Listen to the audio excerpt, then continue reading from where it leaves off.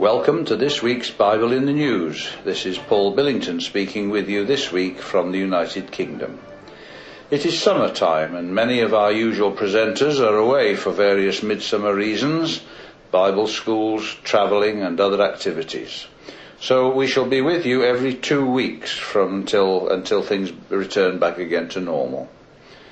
The Bible in the News seeks to demonstrate the links between current events and the prophecies of Scripture in a week-by-week reminder that the Word of God is up to date and that events are moving forward in the direction that Scripture outlined many centuries ago, and in which believers have anticipated over many years.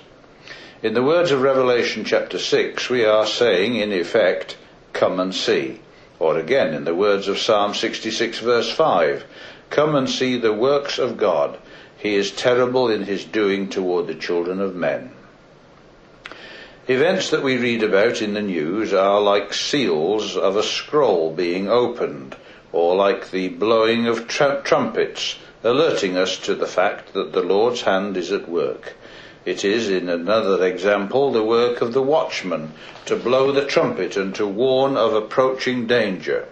We read about this in Ezekiel 33, verses 1 to 6, where it says, "Again the word of the Lord came unto me, saying, Son of man, speak to the children of thy people, and say unto them, When I bring a sword upon the land, if the people of the land take a man of their coasts and set him for their watchman, if when he seeth the sword come upon the land, he blow the trumpet and warn the people, then whosoever heareth the sound of the trumpet and taketh not warning, if the sword come and take him away, his blood shall be upon his own head. He heard the sound of the trumpet, and he took not warning. His blood shall be upon him. But he that taketh warning shall deliver his soul. But if the watchman see the sword come and blow not the trumpet, and the people be not warned, if the sword come and take any person from among them, he is taken away in his iniquity, and his blood will I require at the watchman's hand." But the Bible in the News not only looks at approaching danger and judgment, it also looks forward to future blessings in store for Israel and for those who are committed to the things of the truth and who are obedient to God's word. In other words, it is a reminder of the good news or gospel. This good news of the gospel is about the things which God has promised, as we read, for example, in Acts 26, verses 6, 7 and 8, where again we read these words, "And now I stand and am judged for the hope of the promise made of God unto our fathers, unto which promise our 12 tribes instantly serving God day and night hope to come. And for which hope's sake, King Agrippa, I am accused of the Jews. Why should it be thought a thing incredible with you that God should raise the dead?"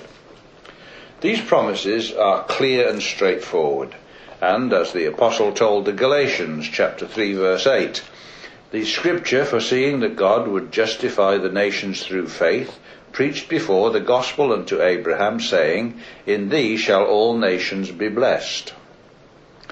Now this takes us to the book of Genesis, where we read of the prophecies, or the promises that were made to Abraham, and among the things promised was the land, that land known as the Promised Land.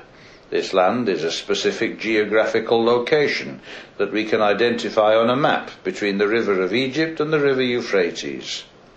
Though promised to Abraham, Acts chapter 7 verse 5 tells us that God gave him non-inheritance in it. No, not so much as to set his foot on. Yet he promised that he would give it to him for a possession and to his seed after him. Now Abraham died and was buried in Hebron. So the only way for him to receive this land is through a coming to life again, by resurrection from the dead. And that is also part of the hope of the gospel, for as the Apostle Paul said in Acts chapter 17 verses 31 and 32, why should it be thought incredible that God would bring the dead back to life? This is the point, and Paul emphasized it to the men of Athens. Well, it may seem incredible, but this is what God has promised to those who believe him, to those who, like Abraham, believe his promises. Let us embrace these things then, for he that believeth and is baptized shall be saved, but he that believeth not shall be condemned. Mark 16, verse 16.